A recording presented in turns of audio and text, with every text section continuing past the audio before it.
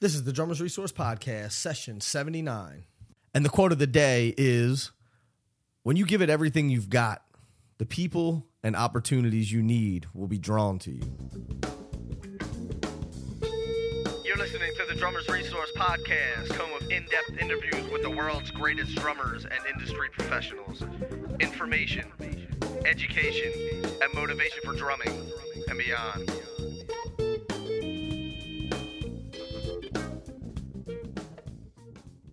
What's going on, everybody? Nick Ruffini here with another session of the Drummers Resource Podcast. And I've been doing these interviews now, and I've been doing this podcast for about a year. And I'm sure that you guys realize that it's very time consuming, and it costs me money to produce all of these.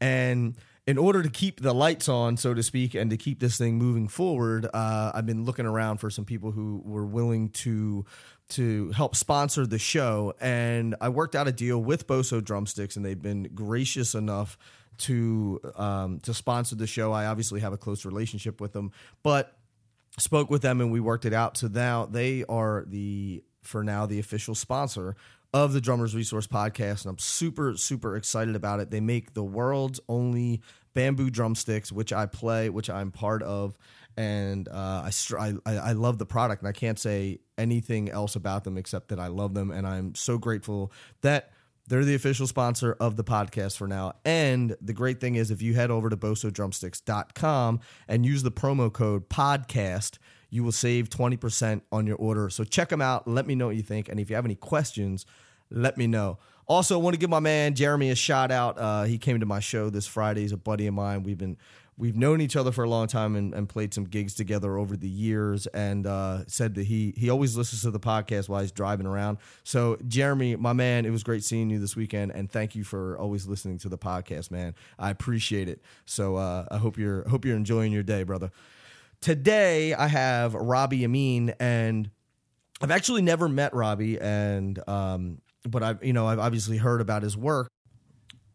And one of the listeners, Michael, said, "Hey, Nick, do you think that you could get Robbie Amin on the show?" So I emailed him, and he was gracious enough to do it. So, Michael, thank you for putting that bug in my ear, man. I'm glad that you sent me that email, because now we got him on the show, and this is an excellent interview. And the conversation that we have is awesome. He's super down to earth, super hip, and just he's pretty funny too. So we're gonna get right into this interview, because I know this was a long intro. So without further ado, Mr. Robbie Amin. Robbie, what's happening, man? Thanks so much for doing this. I appreciate it.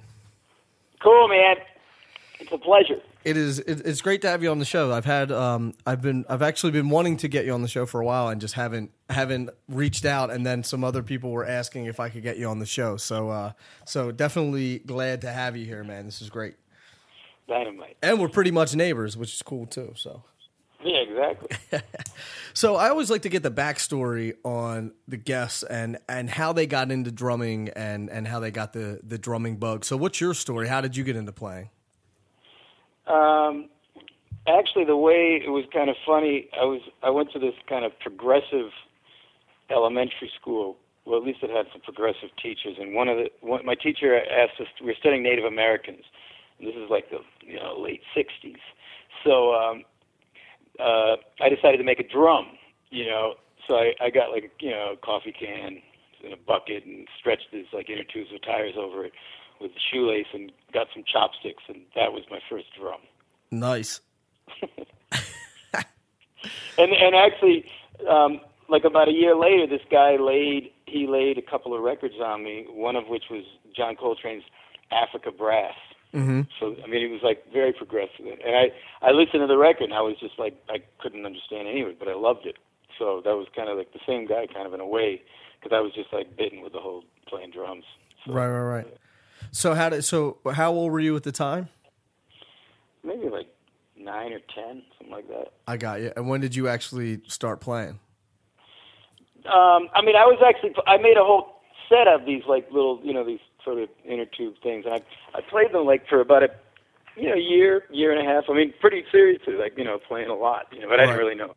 Like what it was just like with chopsticks and stuff. And I got a pipe hand to be like the snare drum. Mm-hmm. Probably a lot of people have done that. All right. Over the years.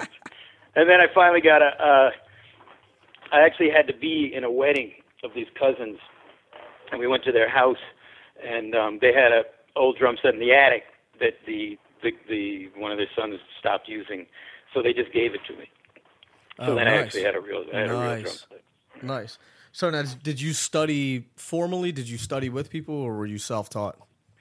I studied, quite a bit with like different people. I'm from New Haven, so there was this local guy that was actually head of the musicians union, and he would give me a lesson, but half the time he'd be like cursing people out on the phone.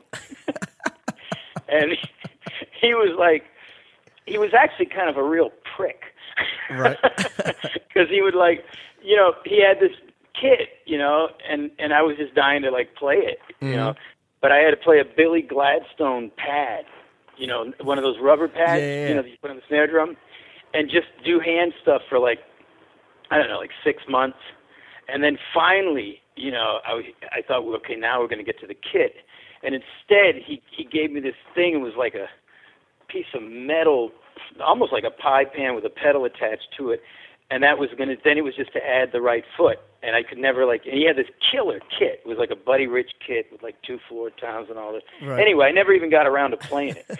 You're like, I just want to play the kit, man. Come on. Exactly. I mean, I had this kind of small kit at home, but I just wanted to play that one. And it's Right. But anyway, that was one. And then, then I actually studied with this piano player who was very hip. He had been a drummer, but the lessons were sort of just playing jazz tunes. Mm-hmm. And that was very cool because he would play piano, and then that's all I was doing was playing the kit. And and then one thing was really high. Like I got to study with Ed Blackwell for a while. Oh, nice. Because when he developed liver problems, kidney problems, and he had to go on the dialysis, and then he became a professor at Wesleyan up in Middletown, Connecticut. Okay. It was way back before it was most colleges weren't hiring jazz. I mean, there was no jazz department practically nowhere, sure. Except for North Texas, a few places. So I was in high school, and I just take the bus up there and go to his house and take lessons, and that was a total gas. And how old were you? How old were you then? Probably 15, maybe 15, 16. I got you. So you were really going down the jazz road early then. Yeah, definitely. I mean, it's kind of. There were always lots of good percussionists in New Haven, and I would hang out with percussionists, so I kind of got also exposed to Latin music and, salsa and even some rumba. So I was kind of I had a conga drum, and I was kind of, so I was into that too, but my first love was straight ahead jazz. Right. So how do you think that shaped your playing moving forward? Because I think a lot of people now, go straight to rock or they go straight to pop, and there's not this strong emphasis on jazz anymore. Well, it's really, I think it's funny because, for me, I also went to Berkeley when I was 16. I went for one of those summers. They had a summer thing. Yep. And I did it, I guess I did it 2 summers. And the first summer, I think I was 16, and I was actually playing with some of the bad cats because I was playing straight ahead.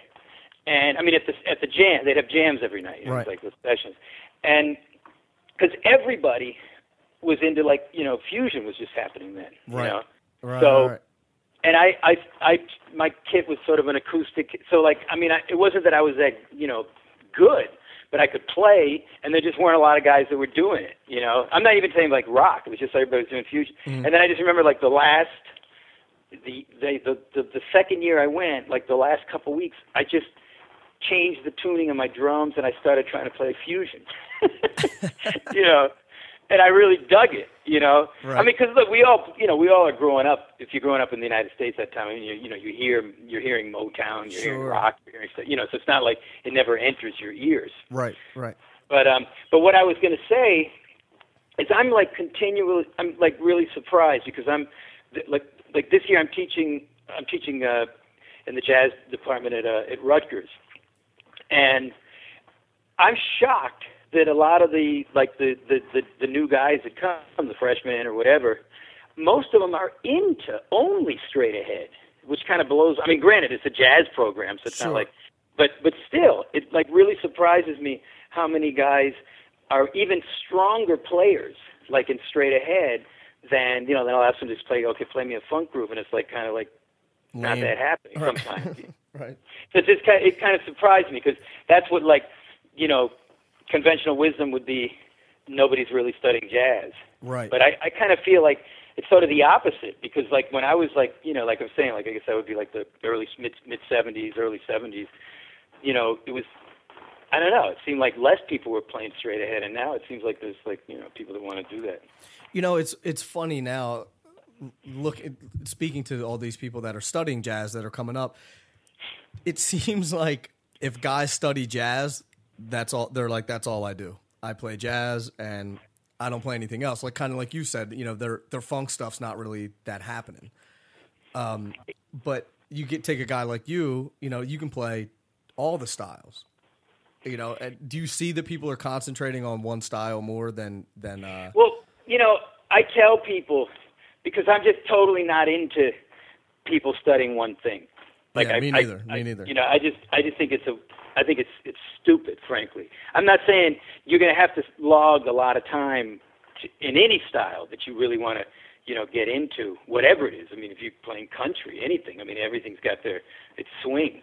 But because I also sort of came up, I guess it was a generation, like when I first moved to New York, where you sort of, and a part of it was the record companies, because is this going to be a straight-ahead jazz record, or is this going to be like, if there was like a backbeat, oh, no, it's got to be one or the other. You know what I mean? Mm-hmm. There was no, even some of the greatest players of our time, like Michael Brecker, they would do like a Brecker Brothers record, and then maybe Michael Brecker would do a record with, Jack DeJohnette, and like a straight-ahead record. And it was sort of later in his career that his records would just be anything, because he could play absolutely anything. Clearly loved playing everything. So it's kind of like, I never really liked that whole vibe.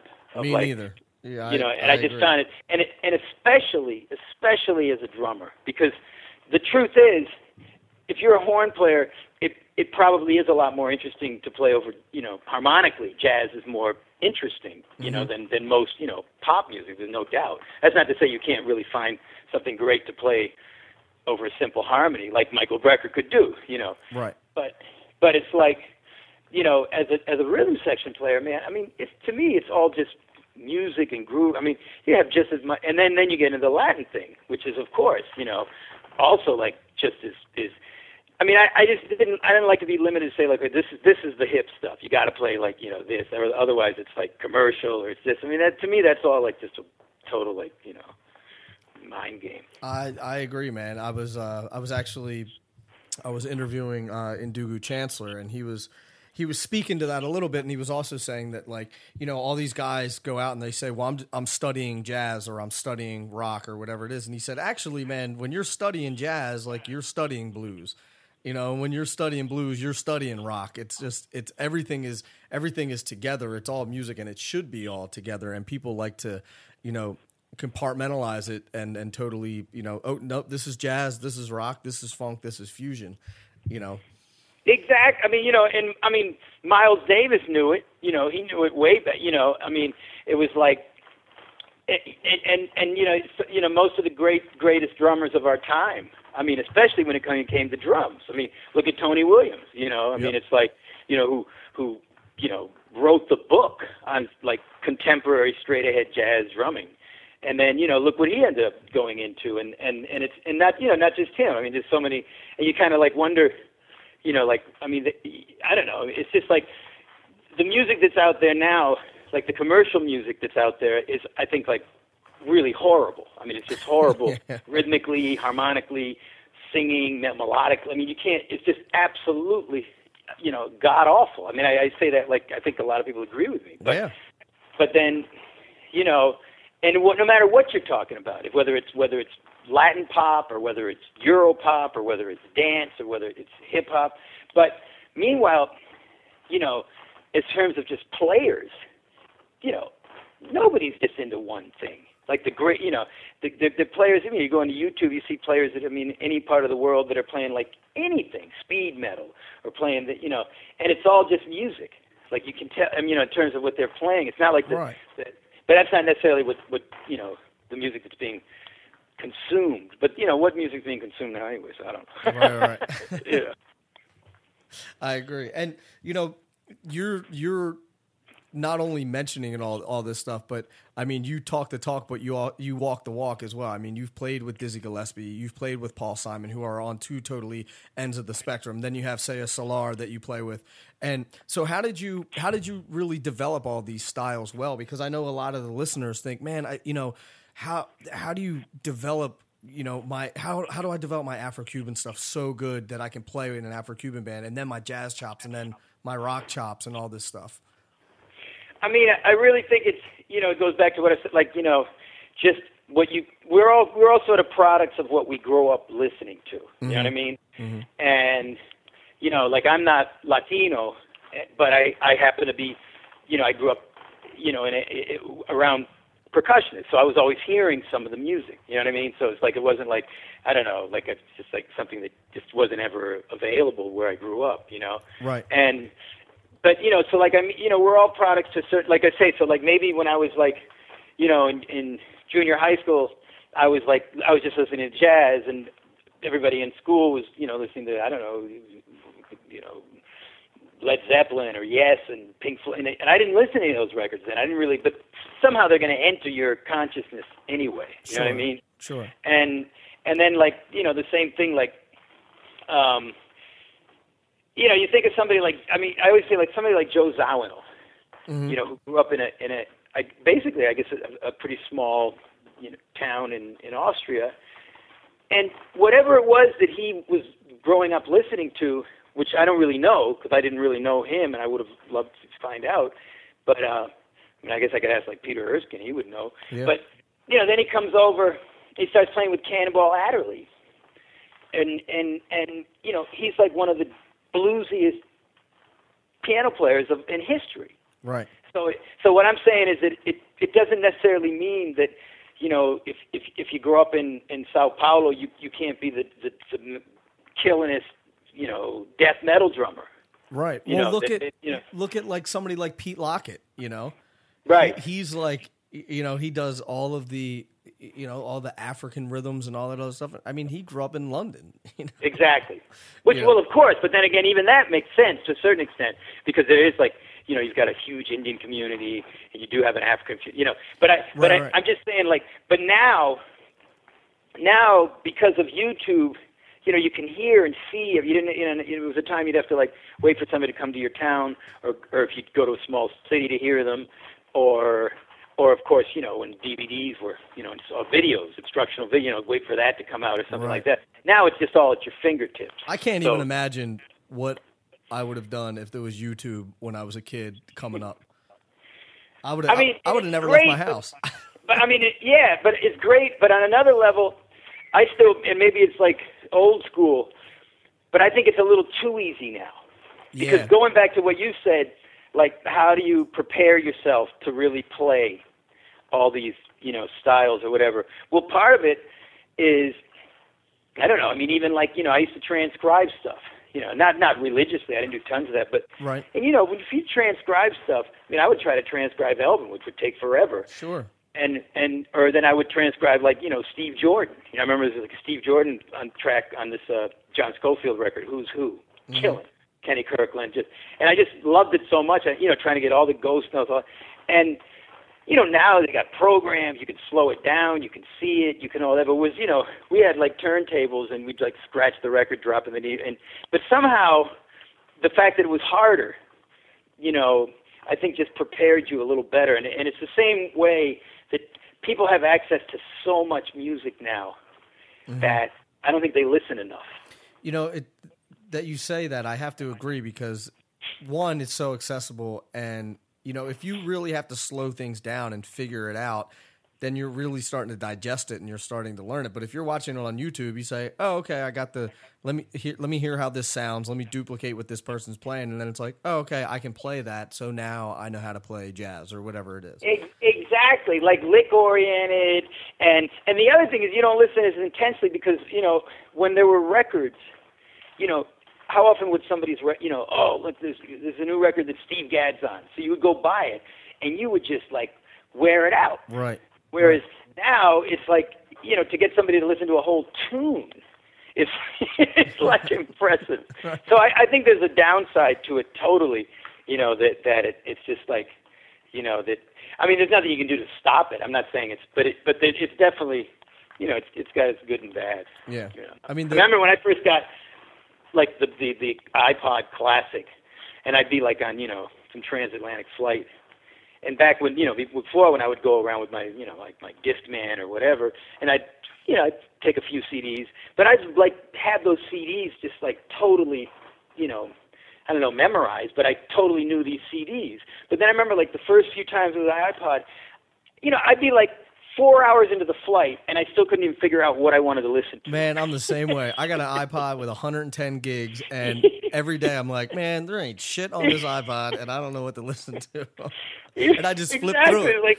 And meanwhile, like halfway through the flight, before the iPod, I would have like already had this record like practice. It's really true. Right. That's when like I remember my good friend Horacio Negro Hernandez. He's the one who said, "Yo, don't even think about, just put it on shuffle, because everything on it is you picked it, so it's all great. So don't even worry about it. Just put it on shuffle, and whatever happens." It's actually true. Because I'm telling you, man, I do the same thing, and I'm just like, man, I feel like listening to Miles Davis, and I'm like 30 seconds into it, I'm like, man, I feel like listening to this, and I change it. Right. Or which Miles? Women, I got this. Exactly. Like, that's great. Anyway. My folks have a house in Italy, and they have this Johnny Lang CD that's been in there for like 100 years, right? And that's like the only CD that's in this radio over there in Italy. And I know every single note of every single tune on that record because there's nothing else over there. So it's like, it's just been on so many times, and I'm not even really actively listening to it, but I've heard it so many times. Right. That I'm like, so it's, and that's if you're not even actively listening. So imagine if you just take something and actually actively listen for a while, man. It's definitely going to be ingrained into what you're playing, Exactly. Definitely. So how did you go from growing up in New Haven and playing up there and studying to playing with Dizzy Gillespie and playing with Paul Simon and forging a career? And I know that's a loaded question, but can you kind of walk us down that path a little bit? It was pretty much. I mean, everybody's got a story. I mean, every single person on the planet that decided to become a musician and were sort of like blessed enough to get a career going. For me, when I moved to New York, I really didn't know anybody. Mm-hmm. I knew. I knew a couple of people. I was really good friends with Sammy Figueroa, the percussionist. I knew him from when I was like in junior high school. Mm-hmm. But I mean, he's like, he was the first call studio percussionist. So I'm like, hey, I'm in New York. Yeah. So he's like, that's cool, man. Me too. So I actually played on the street. It was a bebop band. It was a quartet. Mm-hmm. Sometimes we had the singer, and we would play for 4 or 5 hours, 6, 7 hours. We'd be out all day long playing different spots in the street because there was a heavy street scene then. Mm-hmm. We'd play Penn Station at lunchtime, and then we'd move our stuff up to Columbus Circle for rush hour. Then we'd hit the theater down. So we were just wheeling our stuff, playing tunes all day long. Right. And I was making probably $65 a day. It was like 1982. It's not bad bread. Not bad. I mean, look at the gigs now. Right. I mean, so that's basically how that was my, just like that's what I would always tell people. Like, I'd be traveling. Oh, if you go to New York, what should I do, man? Do I have to know somebody? Do I have to have a gig? And I could really say, yeah, you got to have like a gig. You got to, because then they say, well, how did you do it? And I said, well, I play in the street, so it didn't make. I just had to like say, if you really want to move to New York, move to New York. Right. If you really want to do it, like, but I need to do a lot of connections and all that. And then somebody heard me on the street, and this guy, and the band was really good. I mean, the sax player used to play with Mingus. I mean, they were cats. Right. But this guy, he was really instrumental in helping me because he was a sax player. Mauricio Smith was his name. He was Panamanian. He was in the original Saturday Night Live band. And he sent me to Mexico.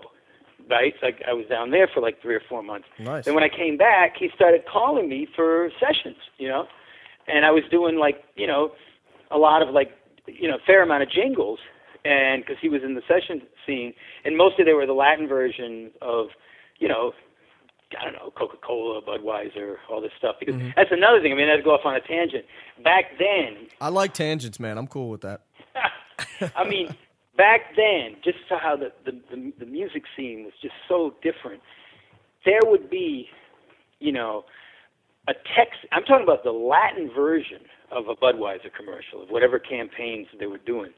So there would be a Texan Latino version. There'd be a Miami Latino version. There'd be an L.A. Latino version, and there'd be a New York Latino version. Like that's how markets. We would do, 3, 4, 5 different versions of the same jingle. That's how like specific that would. Now is like one Latin. Like it's one size fits all. Like reggaeton, whether it's in whether it's Madrid to Argentina to Mexico to it's all the same. You know what I mean? Right. But that's kind of like really hip. Like people would have to write, because there was, there would be a different style. I guess, like Texas would be kind of Tex-Mex, and Miami would be one thing, and New York would be more South. I mean, so, but anyway, so this guy was calm, and then I did that for a while.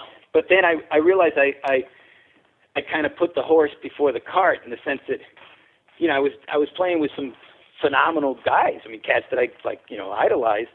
But then I was realizing, man, nobody knows me. Because I'm doing these sessions. That's not like I was doing tons, but I was doing sessions. Right. And I realized I wasn't out there playing anywhere. So I tried to put a band together. And I the guy that I asked was I actually went to hear Dave Valentine. He was playing a lot at. I used to go to Mikkel's, and I used to go to 7th Avenue South. And I just remember one time I went up to Lincoln Goins, who was playing bass with Dave, and I just said, "You want to play sometime?" And he said, "Sure." So then we just started hitting like for hours a day. In my apartment, right. And we sort of created all this stuff, kind of Latin, funk, jazz, and then we put a whole band together. The band was killing. I don't know, Robin Eubanks played trombone. It was just a really good band, and a couple of percussionists. And Dave Valentine came to hear the band. We were playing in clubs, and then he called me to do a record. He was on GRP. And then from that, Larry Rose and Dave Grusin were really like great to me. And then they called me for Dizzy. And then, Ruben Blades wanted to add drums because there were no drums in like a salsa band. He had Saya Solar. So it was the second album.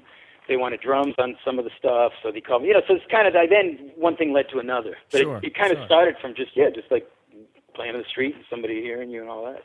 So when you were doing all those commercials and everything, is that where you really honed your Latin chops, or were you already hip to all that stuff before? I was pretty hip to it before. I mean, because the thing is, the whole thing about a jingle is you can't be honing your stuff.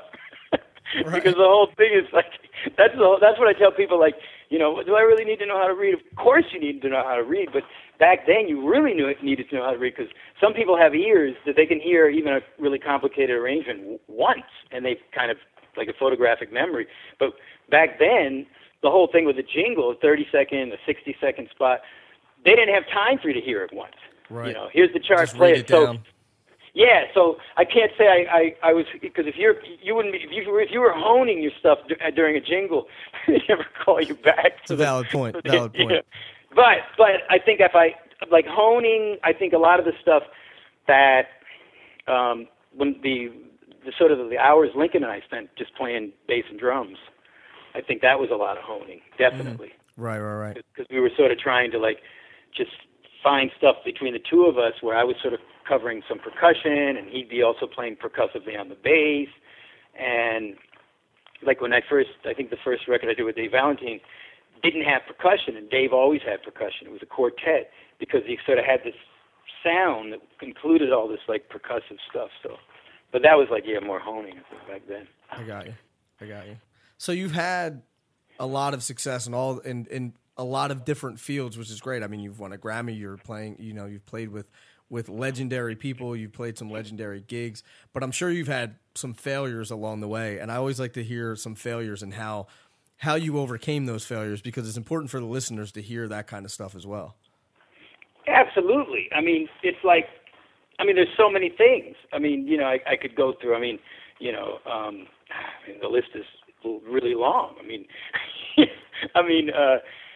even very logistic things like learning how to play with a click. Even that. Even I was doing jingles and all that. It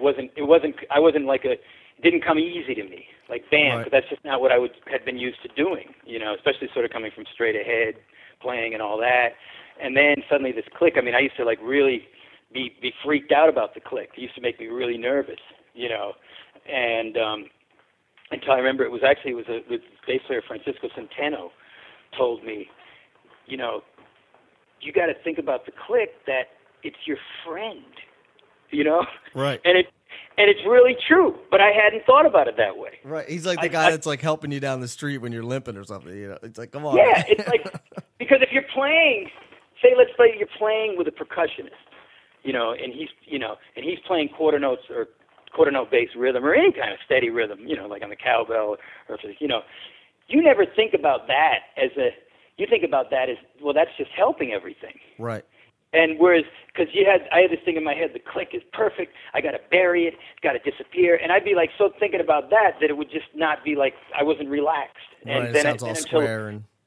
Yeah, I mean that one statement, and really realizing, saying like, wow, yeah, it is kind of your friend, Right. And then other things over the years. I mean, just so many different things. Was there anything? Is there anything that sticks out in your mind, like a blow that you had that you were kind of like, man, maybe I'm not as good as I think I am, or maybe I need to reevaluate things or something like that? I mean, I'll be completely honest. I never think I'm that good. I mean, I'm honest to God. I mean, I'm not being like, what do you call it, like coy. Right. I mean, I'm always, because I'm always blown away by people that I hear. I'm constantly, whether it's on YouTube or whether it's somebody going out to hear somebody live, and I'm just like, wow. And then I'm right back down in my studio trying to shed, Right. And there have been lots of things like that, left foot clave. I never did left foot clave for like, 20 years. Man, I was just watching the left foot clave stuff that you were doing at PASIC last year. You had some sick stuff going on with that. Oh, thank you. I mean, and I was there too, and I didn't make it to your performance, which I'm pissed about. Oh shit! That was fun. That was actually.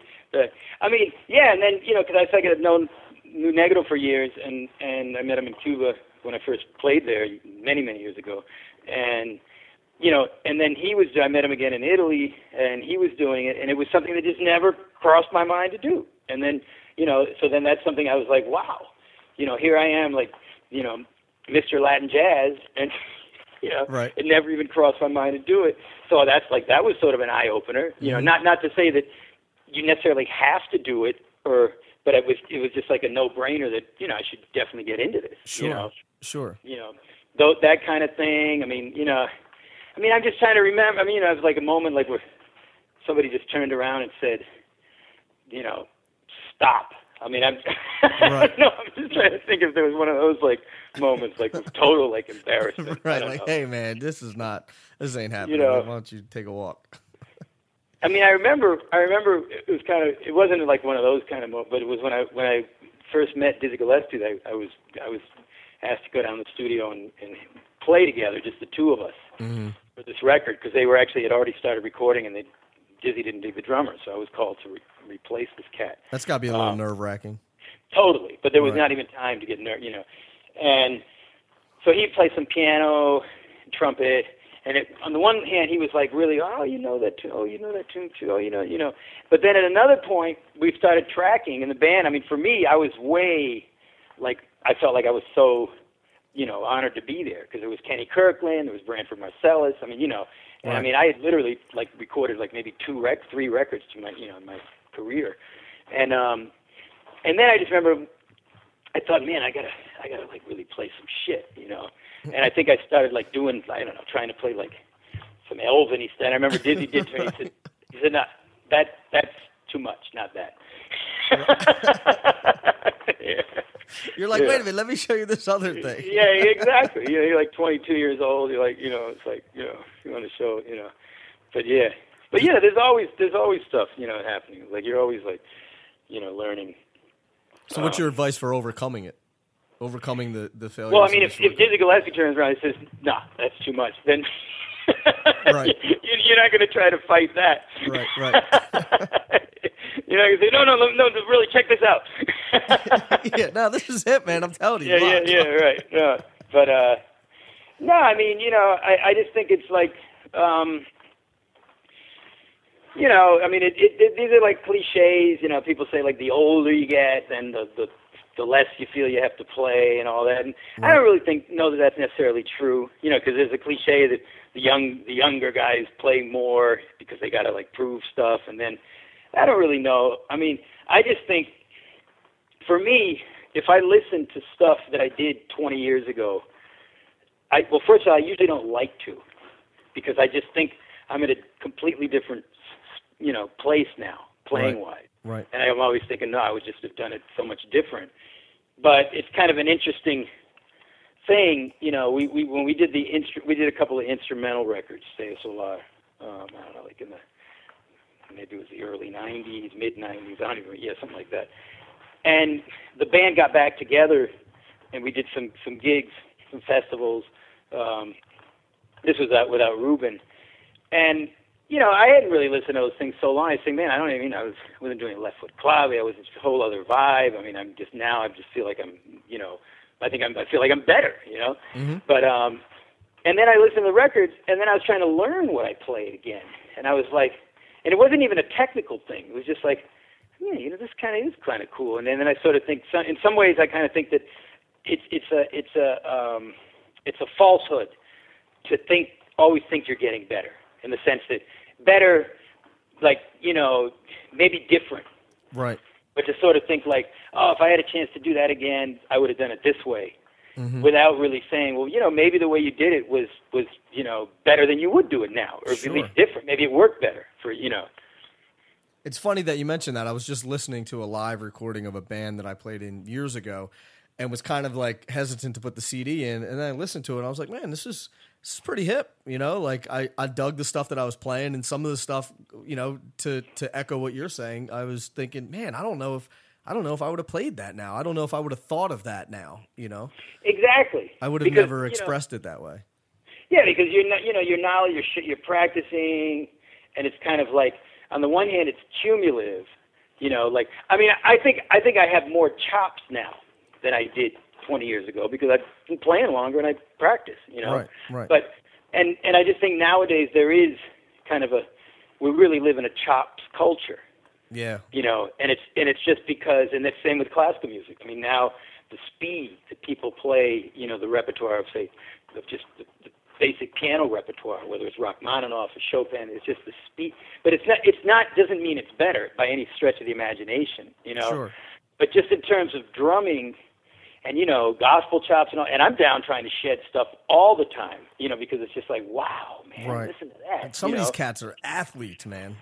Oh, and insane. And they're guys that you don't even know. I mean, I'm not talking about just like, I don't know. I mean, I really love Aaron Spears. I love the way he plays. Right. And but I mean, and it's just sort of part of the bar has been raised. You know what I mean? It's mm-hmm. like that's like it's the same thing like with Giovanni on congas, that he took it up to a level, and Richie Flores took it up to a level. I mean, musically, of course, but technically, like, I didn't know you could do that. But then when a few people break that barrier, suddenly, more people can do it because they see that it's possible. Right. It's like the 4-minute mile when, nobody could run the 4-minute mile, and then the one guy broke it, and I think like 25 other people broke it in the same year. Exactly. And it's a certain part of the world that'll happen, mm-hmm. like, and a lot of people mm-hmm. But just going back, I'm thinking like, well, okay, the chops, I mean, it's getting more and more crazy, and it's unbelievable and all that. But then you look the other way, like, because of YouTube, you see stuff. I mean, I was just watching, there's a famous Papa Joe Jones solo. It's this French guy made this. It's in color. Mm-hmm. And he plays Caravan, but he starts off just with a solo and snare drum. And then is that the one where, like, the band, when you're watching the video, the band comes in real loud at the end? Yeah, exactly. I know the one you're talking about. Yep. I mean, you check that, and there's some Sonny Greer stuff, and you're watching this, and you're thinking, man, I mean, it's like just on the chops and just the swing and the relax and the whole. It's just like, you know, a lot. And then, you know, like Sonny Greer's stuff like, you know, no, not Sonny Greer, but also Sonny Payne. There's a Sonny Payne. I love video, Sonny Payne, man. where it's like, and you see all this cross stick and all. You're like, man, he's like throwing the stick on it, like around his neck and everything. Yeah, you know, and you're saying, like, a lot of this stuff people take for granted. Like, they say, oh, man, you know, look at this. And you think, man, back then those guys were playing, and they were famous, and they were for a reason, you know? Right, I mean, right. you know, they were some of the baddest guys that ever played, you Yep. know, period. Yeah. You know, you put them, fast forward 70 years, and, you know, it still is unbelievable. You know? Right. And, man, I love Sonny Payne, too. Oh, man. I just love... I mean, you know, and there's so much, you know, it's like I'm saying, and then you know, somebody will send you something, you know, I mean, I don't know, like a Serbian drummer in a subway in Belgrade playing like some, you know, it's just, so, yeah, I just think that now the information gets out quicker. Right. And I mean, because there's always, because, you know, 30 years traveling, going all over the world, and wherever you would be, if there'd be like after the gig, oh, you got to go check out this guy, whoever the local, and you would always be blown away. Mm-hmm.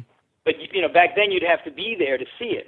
Now it's like, you know, it's like people put it up on YouTube. Right, it's there instantaneously. I remember Exactly. I put out a podcast a few months ago, and it was a short podcast. It was about 20 minutes long, and like 45 minutes after I put it up, some guy from Sweden sent me an email and was like, "Man, I just listened to the podcast and I love it. And it blows my mind." Yeah, it's fantastic. It's awesome. Fantastic. Yeah. Now, so you were just talking about, you know, you've played all over the world and you've done all of these amazing things. If you had to do one thing differently, would you change anything?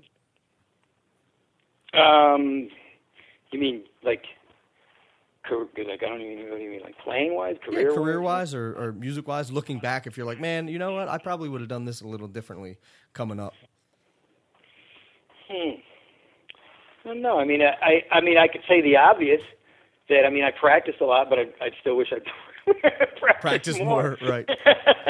Yeah, I mean, you know, there were times that I was probably in certain situations where, particularly with percussionists, where I wish I paid more attention mm-hmm.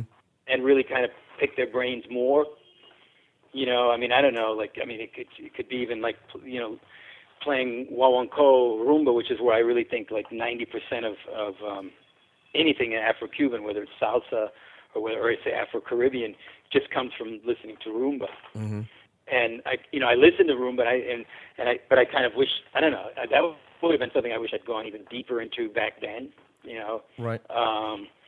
Yeah, it's just like a specific example. You know, I mean, and there's still time to learn stuff. You know, Sure. first I never learned bata rhythms. Never sat down and learned. You know that, and you know, I mean, I'm familiar with some basic things, but that's something I've never. You know, that's kind of a regret. I've been around bata drummers, you know, for years. Who knows? You know, Right. Never really got deep into Indian at all, Mm-hmm. which is like a whole. I mean, you know, I'm saying it's always, you know. Wish I added a double pedal earlier in my career. I mean, Right. I mean, I shed that now over the last years, but you know, to me, there's like stuff like that. But I mean, like a big thing where I wish I'd made it, you know, gone this way instead of that way, like, you know, like some big, like, you know, signpost in the middle of the road. I don't really know. I don't know. Right. Couldn't think. I got you. Now you mentioned practice a lot, and you mentioned shedding. So what's your approach to practice and shedding? Because I know a lot of people always ask, you know, how should I practice, or like to hear other people's approach on how they practice. So walk us through a daily routine that you have, or your practice routine. It's nothing really particularly, you know, organized in any specific way. It's not like like some hand stuff or then. Nah, I mean, it's not at all like that. It's more like what I'm just sort of working on at a certain time. You know what I mean? Mm-hmm. It could be, I don't know,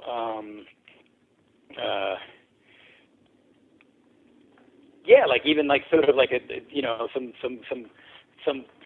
drummer that I hear. Could be anybody, you know. It could be Aaron Spears. It could be, and then I was like, I want to go try to get into that zone and check out stuff, maybe even write out stuff, and try to like, you know, play that way for like, you know, a half hour, 40 minutes, like just a few like sort of conceptual things that I see happening that when I, you know, I mean, that's like one example, Right. you know, always trying to do, you know, also like double bass stuff. I mean, I'll sit down and I'll just try out stuff that, you know, because I didn't really log a lot of time doing, you know, singles, that kind of thing. I mean, I can't really say. I can't really say that there's like a particular routine. I try to do things sometimes with a metronome, like this is kind of new. Like I make the metronome. I don't practice always with metronome because I think it's bad too all the time. Right. But I think it's also bad too if you never do, especially nowadays, like Sure. the music the way. But you know, like make the metronome a dotted quarter instead of a quarter. So that if you're like, you know, da da da da, but the tempo is da da da da da da da da da ga ga ga ga ga, and then try to play. So in other words, play a tune where the metronome is like it's a 2/3, so it's just going all over the bar line. It's keeping perfect time, but it's kind of it's not 2 and 4, and it's not 1 and 3, and it's not quarter notes. Right. I mean, there are lots of things you can do like that I think it's just kind of interesting, makes you think, not so much, say, always on the beat. Right. Get you out of that box. Exactly. Yeah, I mean, there's so many. I mean, but I'm just saying, like, there's no particular routine. Like, I start doing this, then I do this, then I do that. You know, not really. Right. I always like to hear the approach that people have because, you know, some people are extremely regimented and some people are, you know, they're like, I practice whenever I feel like I need stuff, you know, I need to work on things, and everybody has a different approach. So that's why I always love to ask. I mean, for me, there's always something I can work on. So it's like it's really never a problem to go and start playing and then get inspired right away because you know, so much of drumming, it's also this like sort of, it's almost like you're a mathematician trying to solve these problems. Like, you know, you see those cartoons with the blackboard with like thousands of things on the blackboard. Right. You know, and the teacher said, okay, come and fix it. You know, I'm talking about like some calculus or something. Whereas I think so much of drumming is solving these problems when it comes to like, you know, well, one thing I like to practice a lot also is like doing like, you know, superimposing different rhythms on top of other rhythms, like, I mean, time feels. Right. You know, and which, you know, goes back to like why it was so hard to write out Elvin Jones, you know, 40 years ago. Sure. Because that's what he was doing. So it's, you know, but those kinds of things, you know, like you try something and then you say, oh, and then you suddenly, you know, 40 minutes went by and you're just working on that one kind of thing. Mm-hmm. Yeah, I was talking to Stanton Moore a couple of weeks ago, and you know, we were talking about inspiration and where inspiration comes from and getting stuck in ruts. And he's like, man, all you got to do is turn on a Elvin Jones record if you need some inspiration. Exactly. Yeah. And that's the thing. But you do, and it can be anything, though. It can be because, you know, once you start trying to do something that you haven't done before or you thought about doing but you haven't tried, suddenly, you know, you want to keep working on it till it works. Right. You know? Right. I agree. And then the only other thing I'll comment is that I've started doing things that are much more simple. Like even something as basic as, you know, right hand, right foot, left hand, left foot. I mean, right hand, right foot, left hand, right foot.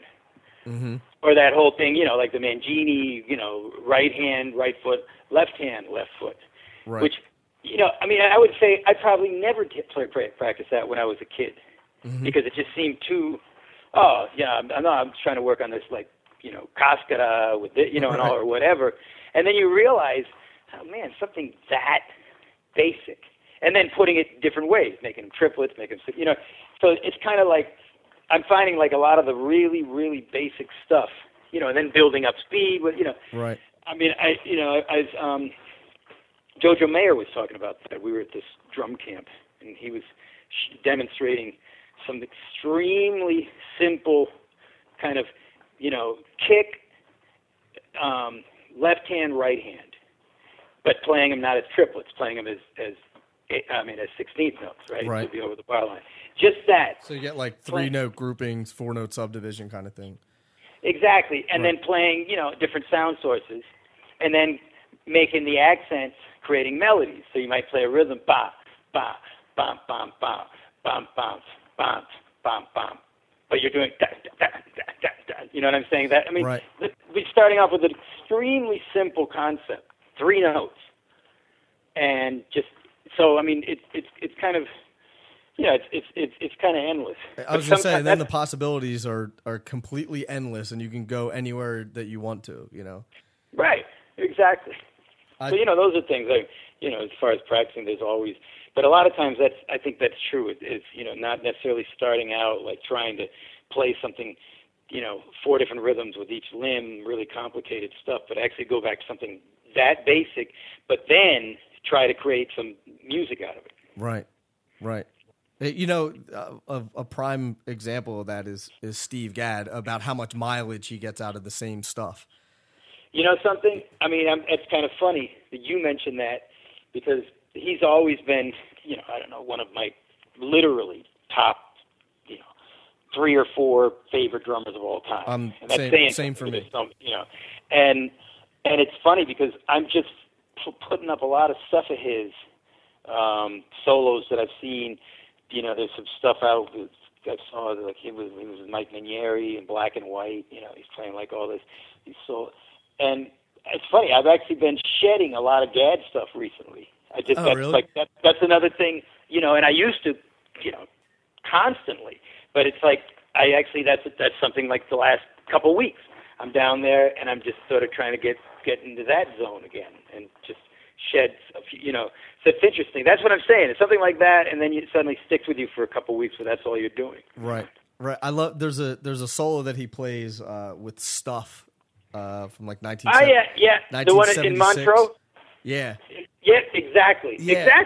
Exactly. We're on the same wavelength. I don't know what that thing is that he does where it's like, Yeah. and then he gets to where it feels like it's rolling along. It's just like Yeah. Oh my God. No. And the thing about him is all of his. I think of it like Max Roach.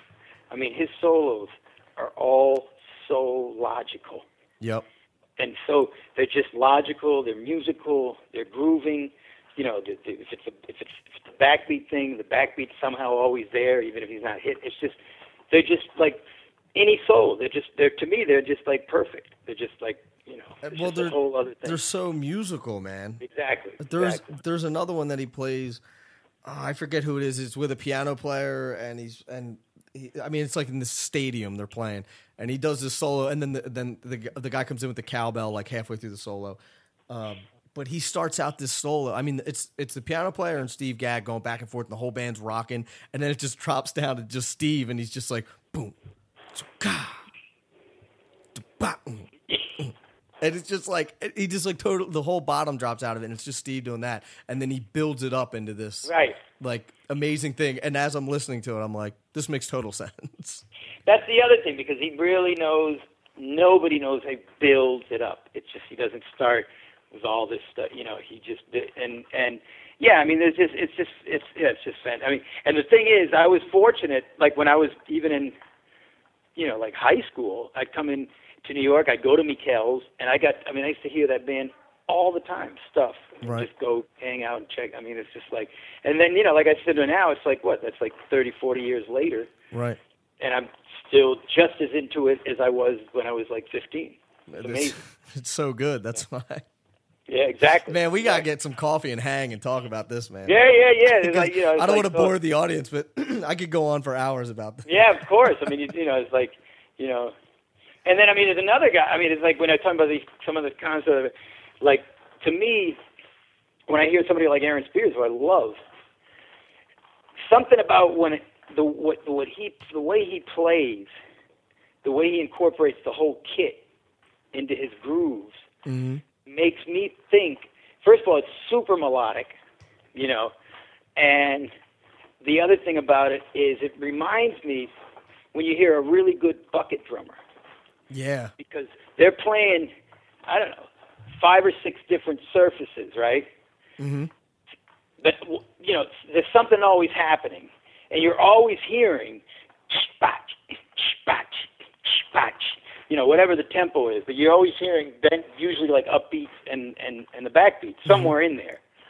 And yet they're creating all this stuff around. And somehow I think when Aaron plays, he manages to use, and it's not like a 50 tom-tom kit. It's a pretty basic kit.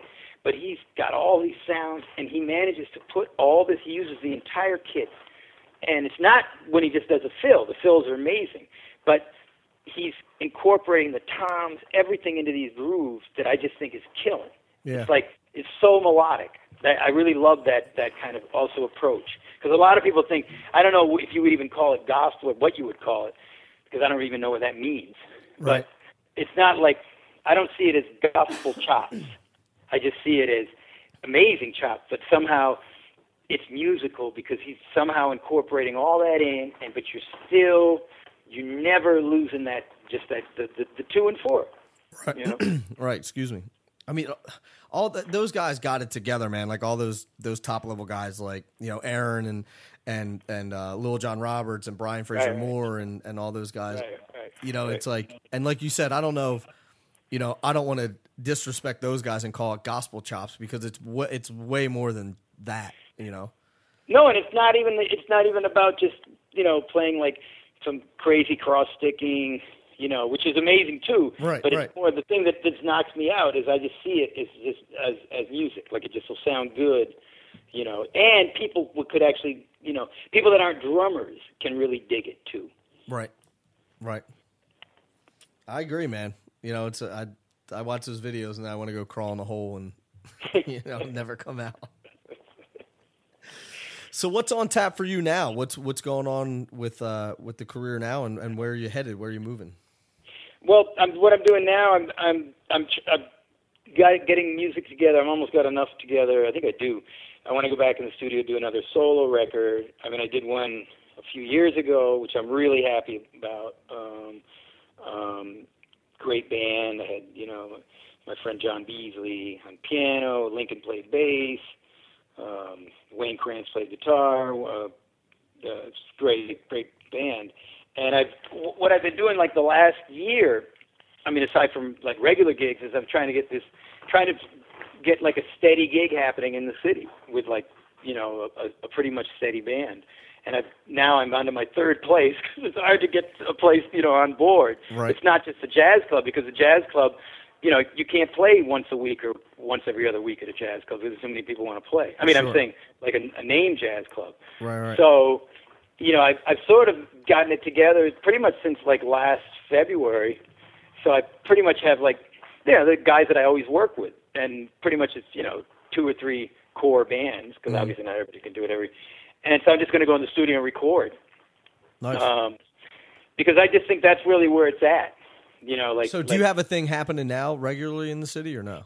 Well, I'm starting at a new place this Saturday, actually. This is like places like sort of nearby that are, they're like bars, basically, that have like a room where you can, do a steady thing. And the problem is most of these places won't really help you out because they're not jazz clubs, but they're having music every night. Right. So it's kind of really on you. But it's been worth it because, the bands are just sounding great because we're playing so much. Right. As opposed to like getting a gig, rehearsing for it and playing one night and then that's it. See you in a couple of months. I mean, in terms of like my thing as a leader, because bands I play with as a sideman have much bigger names, sure. than I do. But even, all these bands are working less than they used to. I think it's kind of the reality. That's just the way it is now, right? Yeah, if you play a week at the Blue Note, and basically it's going to be once a year. Right. You get a week there, unless you play in another band that also gets a week there. But it's kind of like, so that's just the whole, the realities of the business it's completely different now. Mm-hmm. And I know that every generation says that, but I think that nobody will argue with me by saying that now it really is. It's just everybody knows that. Right. And like I said, I do a day a week at Rutgers, which has really been nice. It's fantastic faculty, Conrad Herwig, and even Eddie Palmieri's up there once a month. Can you imagine? So it's like really, yeah. So yeah, that's sort of my next my next priority. I'm hoping in January go and record this band and you know, because the other thing I've been doing more and more of is just writing music, which takes me a lot longer than people that have been doing it for 20 to 30 years. Because I really try to. I feel like when I do my records, I really want to write all the music. I just feel like that's sort of, you know, important. Yeah, I agree, man. That's cool. But otherwise, I mean, I've done many, many, many records, and it's kind of like then it's just sort of, well, I'm playing on somebody else's record, which is great too. Right. But you know, I kind of feel like you want to own it and. Yeah, so it just takes me. It takes me, you know, it takes me longer, but I'm, you know, more and more. I've gotten more confidence in my writing. I like my last record. I was really, really happy with everything. So it's like, yeah, it's cool. It's all a process, man. It's all a process, you know. Exactly. All right, 2 more questions for you. One, what's your typical setup? What's your gear? Pretty much the same setup, except, you know, when I do these low, you know, it's a smaller kit, obviously. But I use a reference. I've been using the reference, Pearl reference, for, you know, ever since they came out. I love them. I think that when they first came out, it was just one of those out of the box, just sounded amazing. So, you know, I used 10-12 rack and a 14 by 14 floor, box sizes. My cymbals I've changed after many years. With Sabian, I changed to Istanbul Mehmet. And that's just been fantastic, because that's almost like every time. And well, 2 things have happened since I've been playing their cymbals. For like 25 years or even more, I always basically used the same cymbals on everything I played. You know, it was like, and it wasn't that Sabian wasn't generous. They were as generous as anybody could. But I just was into this thing where, I don't know, I just like want to play the same cymbals. I think that it's enough, you know. Right. I mean, I'm not saying I never chip, but almost pretty much the same. And now, like these Istanbuls, I just look forward to taking out a different cymbal on a gig. Right. Because it's like I'm a kid. I swear to God, I'm like a kid with these cymbals. You know, and I actually have been going to Istanbul like once or twice a year for the last 3 or 4 years, playing a lot over there. There's like a whole scene over there. It's kind of blowing up. And so I'm always over there. I go to the factory. It's just like, and the cymbals are just so rich. So now I'm like the complete opposite. Like, you know, sometimes I'll use a real, you know, almost like they got this thing called the Nostalgia, which is kind of like a Blakey or an Elvin cymbal. I've got a rivet in it. And sometimes that'll be my ride. Or then next time it'll be something much more darker and dry. So I'm changing up. Cymbal-wise, I'm changing up all the time, because I just love them. And that's pretty much it, you know. I mean, double bass drum, pedal, cowbell. I'm also using less cowbell stuff on the kit. I basically just use a cha-cha bell and a kind of a bongo bell, pretty much the 2 bells, and then the foot bell. Yeah, you know, pretty much simple, you know, in terms of, close hi-hat sometimes, but not that often. Right. You know, pretty much basics, because it's just like, you know, there's just trying to get good at playing what I got. Right. Yeah. And do you teach privately in the city? Yeah, I teach privately. Yeah. So what's the best way for people to get in touch with you if they want to study with you or learn more information about you? Website, email, Robbie Amin at Gmail, website's RobbieAmin.com, you know, Facebook, the usual. Right. I mean, the thing that I'm really, really lucky is that I actually have a spot. I'm in Lower Manhattan. I have a spot in my sub-basement of the building where I can play like 24 hours a day. Nice. So that's totally, it's fantastic. It's actually it's a sidewalk vault, and it's a sub-basement. So it's basically you're on the level with the subway itself. So nobody can hear stuff. So I rehearse there, you know, within reason. Just not too many people that can fit. And my next step also is everybody says I'm like beyond stupid because I've got the space and I still haven't gotten like the home studio set up, which is what I really have to do. Right. It's like That's the next step. Totally. I mean, I'm already 10 years like too late. I mean, I know the Anton Fig was doing this. Like so many people were doing this, and telling me for years. Oh man, he said once you get started with that, then that never ends either. Because right. you keep wanting to upgrade the mics and this and the preamps and the blah, blah. You get the might as well. So you're like, well, I did this, I might as well do this. You know? Exactly. Yeah, that's right. Yeah, exactly.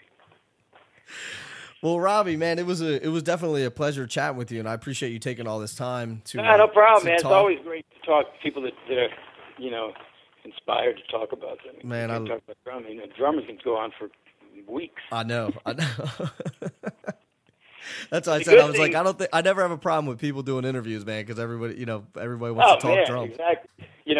And just a funny thing. I did a pretty long interview with Jonathan Mover. He's got the magazine Drumhead. It's a great magazine. Right.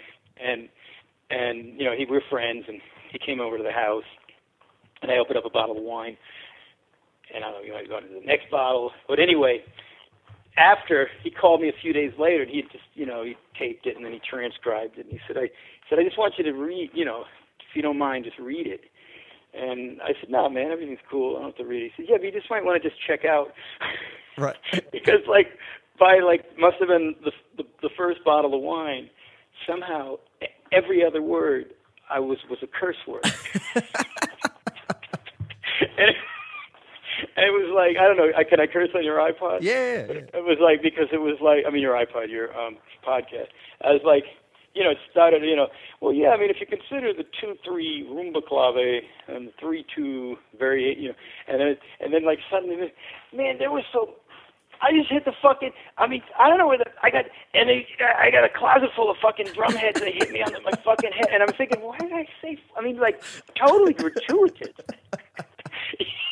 You're like, I don't even talk like that. Exactly. He left it, it was funny, but it's just like, I love the fact that he's like, nah, you might want to read it. Because I was thinking, what are you talking about? He said, no, everything's cool. It was really fun, good interview, but just check it out, Right. And it was almost like suddenly there was just this cut off, black and white, bam, and then suddenly every other word was. Right. Anyway. Well, cool, man. Yeah, look, hit me up when when you're whatever. Give me a call. Absolutely, man. We'll have some wine or yeah, coffee, wine, or I love wine, man. So we can. Hey, come over to this hit. In fact, send me. Well, no, I got your email. So yeah. In fact, we're going to do it. This Saturday is going to be. Usually, it's Bobby Franceschini plays tenor, who's of course great. Mm-hmm. And so yeah, come down sometime too. Absolutely, man.